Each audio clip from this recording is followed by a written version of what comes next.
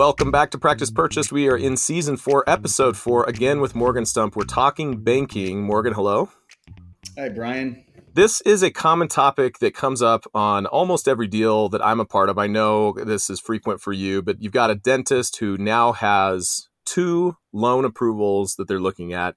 They're trying to decide how to choose between those loans. So this is where the importance of me reaching out to the right bankers to have as guests on this podcast come into play, because I know, Morgan, you can put yourself in the shoes of the dentists, give the advice that I'm sure 99 times out of 100 would benefit you, but one time out of 100 might benefit a competitor. And I know you're going to be the one to give that advice, regardless of whether or not it benefits you. So I appreciate you being willing to be so open and to share this advice with us. Real quick plug before we get into the questions and your answers here. If you're listening to this episode, Morgan's given several hours of his time. He's not getting paid for this. You guys aren't paying for this. And you like what you've heard from Morgan. He is a fantastic resource. You're welcome to reach out to me to do a quick intro to Morgan anytime, but his email, name, phone number will be in the show notes of this episode and all the episodes that he was on. And so if you'd like to reach out to Morgan, Morgan is great to chat. He's kind of amazing, actually, how open your schedule is. So I highly recommend folks reach out.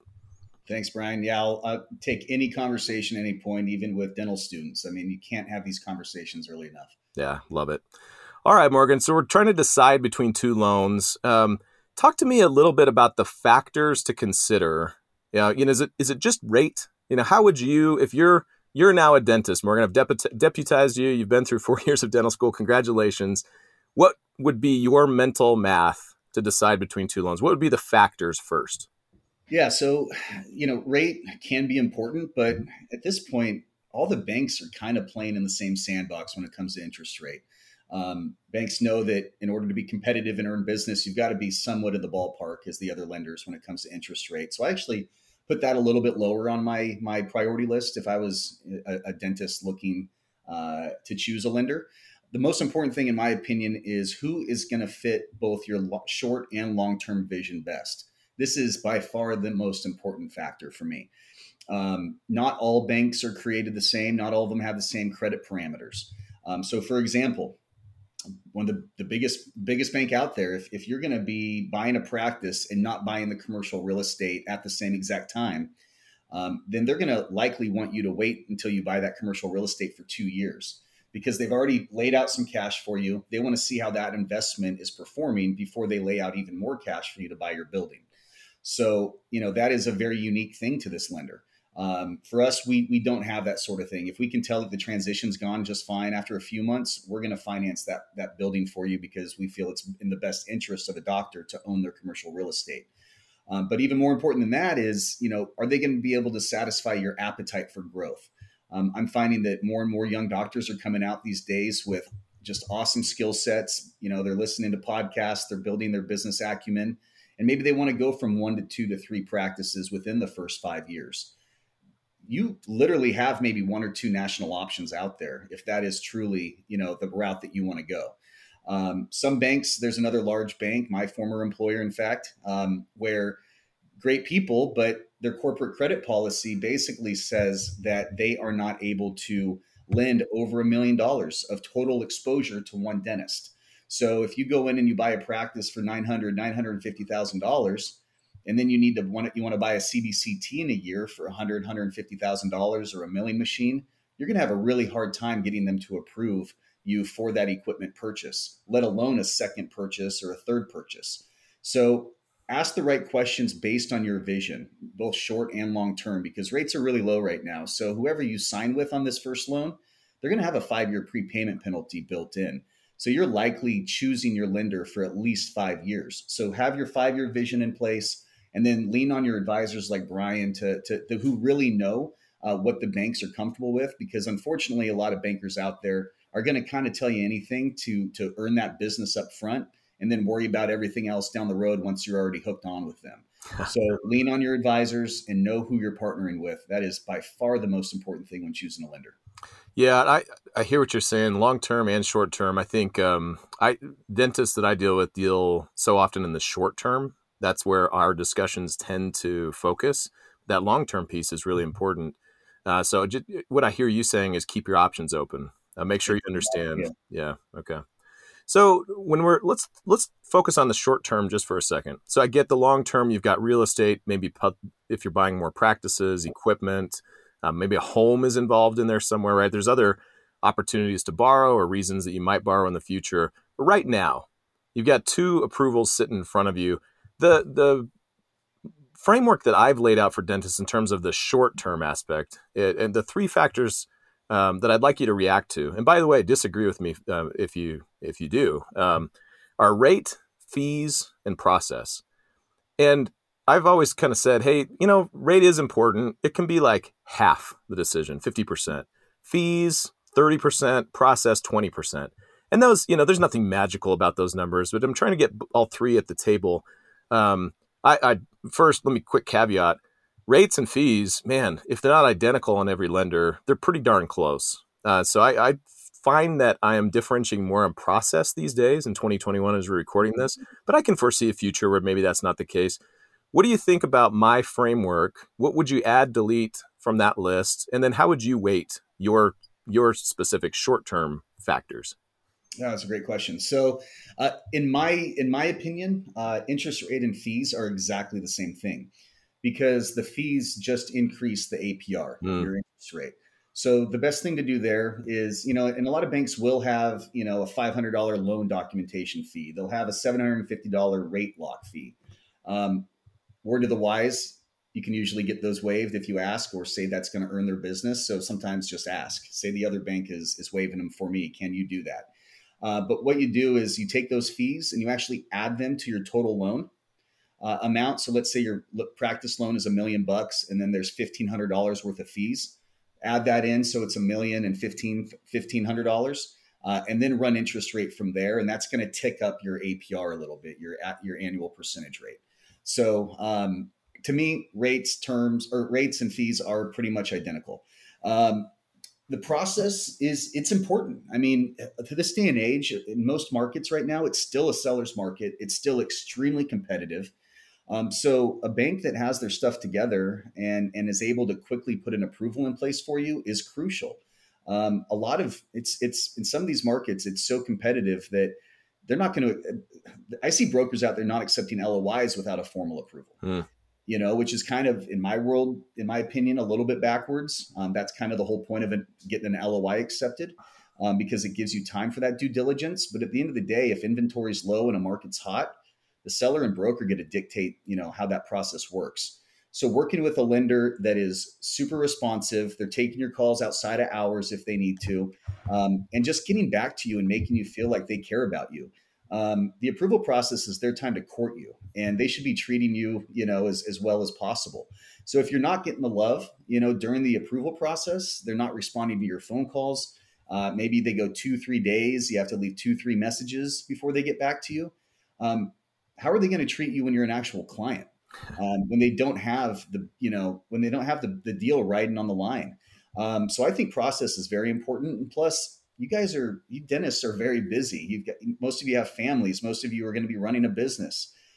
So working with somebody that's able to make the process really efficient and give time back to you, your practice, and your family, that's also important. So I tell doctors, trust your gut instinct and trust your advisors. Your advisors are going to know what banks can actually deliver versus maybe the lip service. And then your gut instinct is going to tell you, hey, who really cares about me? Who really wants to earn my business? And if they're doing that on the front end, chances are it's also going to be good on the back end. That's fantastic advice. I love the just how pithy that was. I hope if you're out working out and you were bench pressing during that, hit the back button a couple times, listen to that one more time. That was really good. But Morgan, there were a couple factors that come up a lot in conversations with dentists and bankers that I tend to think are not a big deal. What are some of the things that bankers will try to differentiate on between loans that frankly just don't matter that much?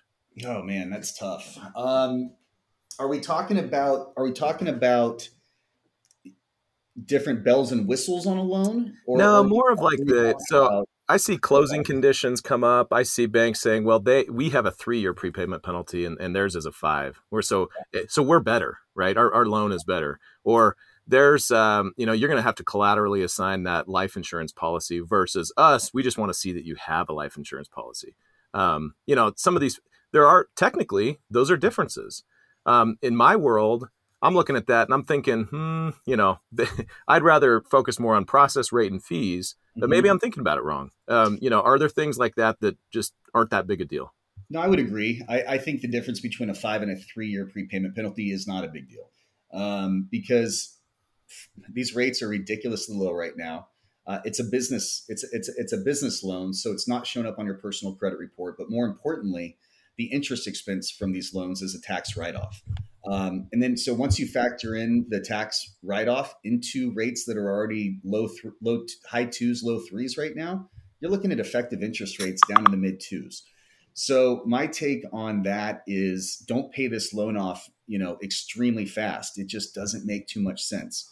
I talk to doctors all the time that, listen to Ramsey and the Ramsey method and all of that. And, he's got great advice for folks that are not big time earners like you're going to be as a business owner and a practice owner. So utilize these loans as a tool, with especially with how low the interest rates are today. So don't be in a hurry to pay it off. Most of you out there are 30, 35 years old. You've got 20, 30 years to practice. With the time value of money, instead of paying that loan down super fast, put that money away for your future. It's going to grow upon itself, and you're going to greatly outpace your interest expense that you're going to pay on these loans. I know I got off on a tangent there, but it's kind of a pet peeve of mine when somebody's really harping on, hey, so I want to pay the loan off in 2 years. You're like, it doesn't make any sense. Yeah, don't. I'm going to go further down your tangent and say not to forget inflation. So we're sitting in June 2021, and Yeah. inflation is, if you go look at the Wall Street Journal, it's 4.2%. Some measures 5%, whether you're looking at core or some of the other. So you're getting a loan at 3. Some of the the interest is tax deductible, and inflation is higher than the headline rate anyway. It basically the bank is paying you to buy a practice. Yes. And then you touched on another one. I do think that the insurances that is important. First of all, I think that every dentist should have life and disability insurance. I mean, Brian, how many doctors have we known that have become disabled? Yeah. How many doctors, unfortunately, have we heard that have passed away? So you want to take care of your family in those situations. If you become disabled, you want to be able to continue running your business, whether or not you can still get your hands wet. So insurance is important, but if you're looking at cutting expenses as much as possible and you've got a lender that's not going to require it versus one that is, then maybe you've got to factor that into your overall decision because there is cost that comes along with those coverages. Um, as far as things that just aren't important that banks try to really hype, we do offer a 15-year rate now, but what's really funny is any lender out there that is able to offer a 15-year term on a practice acquisition, the deal has to cash flow over 10 years in order for them to even offer it. So my take on that is the 15 years is going to be a higher interest rate. Most doctors set up their minimum payment, kind of forget about it. Interest rates are historically low right now, so you're not going to really want to go refinance this thing in a few years when hopefully rates are higher. I say hopefully because that's a sign that our economy is doing better. Right. So in my opinion, a 15-year is basically just a scare tactic by lenders. They say, don't you want the ease and comfort of this smaller payment? If things go wrong, then you've always got this smaller payment. At the end of the day, if you look at the difference in payments between a 15-year and a 10-year, it's not that big of a deal. Yeah. But if you look at how much interest expense you're going to pay over the life of the loan, it's a huge deal. On $1 million loan, we're talking hundreds of thousands of dollars. So get an amortization schedule, figure out, okay, how much interest am I going to be paying on a 15-year versus a 10? A healthy practice absolutely should be able to service its debt over a 10-year term. So I typically, even though I can offer it, I try to steer doctors away from the 15-year as much as possible. Got it. I love it. Okay, let's talk about negotiations. First is a very quick question with hopefully a quick answer. I've got 2 loan offers. Can I negotiate between the banks? Can I call one bank and say, hey, Morgan over here is offering me this interest rate. Can you do better? Is that permissible? Absolutely. I mean, in my opinion, until you sign that what we call a commitment letter, then that's your time to shop. And the thing that I would ask is just be respectful of the bankers. Don't necessarily just use one to try to leverage the other. Go into it. If you're talking to two banks, go into it with an open mind. And if you've liked working with one lender more than the other, but they have a slightly higher interest rate, there's nothing wrong with saying, "Hey, Morgan, I loved working with you and your team. You guys were by far the most efficient, the most responsive. You provided the most support throughout this process. I'd love to go with you, but you're 0.2% higher than bank B over here." I want my doctors to feel like they're making a good business decision. I don't want them to leave money on the table.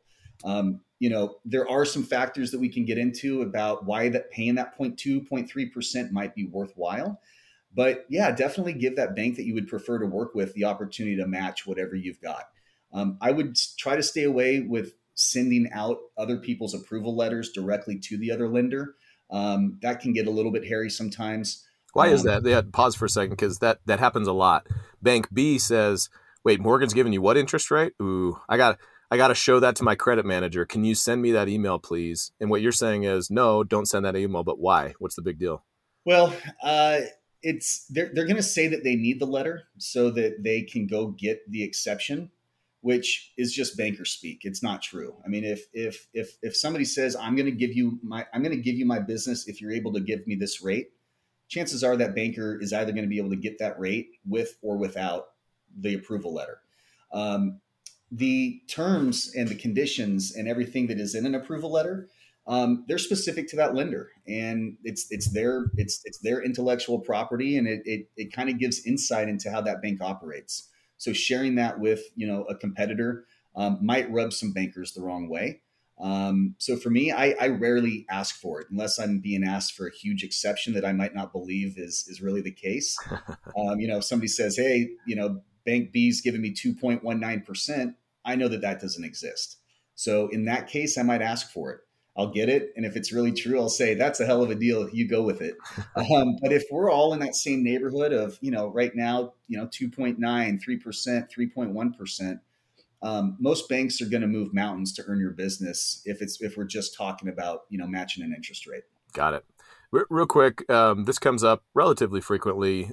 As we get close to time, this will be one of our last questions, but are there things dentists do with some degree of frequency that really just kind of irks you? Like what is it that dentists do that are going to tick you off and as a banker get you thinking, I don't really like this loan anymore. I'm not going to give it my best effort. Well, I mean, I am fortunate to be in a position in my career right now that if somebody is disrespectful or doesn't, respect my time or my team's time, I can choose to not bring on that client. It happens. It's very rare. I find that dentists are kind individuals. They are respectful individuals. But what's going to upset me is if somebody gives me their word that something that I delivered to them is going to win the business, and then I deliver it, and then they basically go the other way anyway and leverage me. Whether that's an approval, whether that's getting a condition waived, but I find that only about 1 out of 20 doctors will do that. And so I'm very systematic with how I make my deals. I'll usually send out the approval letter at the rate that it was approved upon, but then I'll get the doctor on the phone. And I'll be upfront with them. I'll say, you know what, there is some wiggle room here. I want to earn your business. So what's it going to take? And if the doctor says, "Hey, I've got an application processing with this other big bank. We all know that they're going to be super slow and they would prefer to get into closing because they need to close this deal in the next 3 to 4 weeks," then it behooves all parties to make a deal right then and there. So if they say, "You know what, Morgan, you're at 3.29% right now. If you can get that down to 2.99% and waive the loan fees, my business is yours." Then I take you at your word. I go to my management and I get that exception signed off. And then if I bring it back to you and then you decide to go the other way, to me, that's kind of showing a little bit of a sign of your character. So that is something that will upset me. Yep, that makes sense. And then last question is that commitment. We've talked about conversations and things. Is there a mechanism? What is the actual mechanism that a doctor commits to a bank? Yes. So great point. So how to even upset a banker even further is if you actually not just verbally say something and go against it, but once you sign their approval letter or the commitment letter. I call it a commitment letter because some banks, they know how long their approval process is. they'll give you a term sheet before it's underwritten and try to lock you down with a term sheet. They say, Proposal versus, I yeah. know that we can offer this. Here's your rate. We're going to take a deposit as well, because they want to know that you're committed before they go through the underwriting process, because it's so lengthy and kind of painful. For us, we skip straight to the approval because we are extremely efficient getting to approval.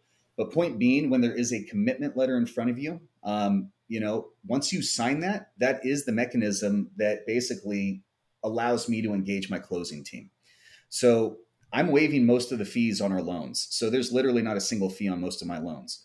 But once you sign that approval letter, we're bringing in a closing officer. The first thing they do is pull lien searches. All right, now we're incurring real costs. We're not just utilizing human capital in the work that I'm doing and my team's doing, but we're actually incurring real expenses to process your loan. So if you sign the commitment letter, that's the mechanism that tells you that your shopping is over. You move forward with with the lender that you've chosen. And some banks are shameless. They'll come back and they'll say, oh gosh, I know you committed, but guess what? We have a promo now, and now I'm going to undercut the rate by 0.3%. Sorry, the shopping's over. You should have given me your best shot when you had the opportunity to. I'm moving forward with Bank A. And you'll feel good about that. It feels good to do things the right way. And this is a mini little lesson in how to run your business as well. You need to run your business with integrity. You need to follow through on what you say you're going to do.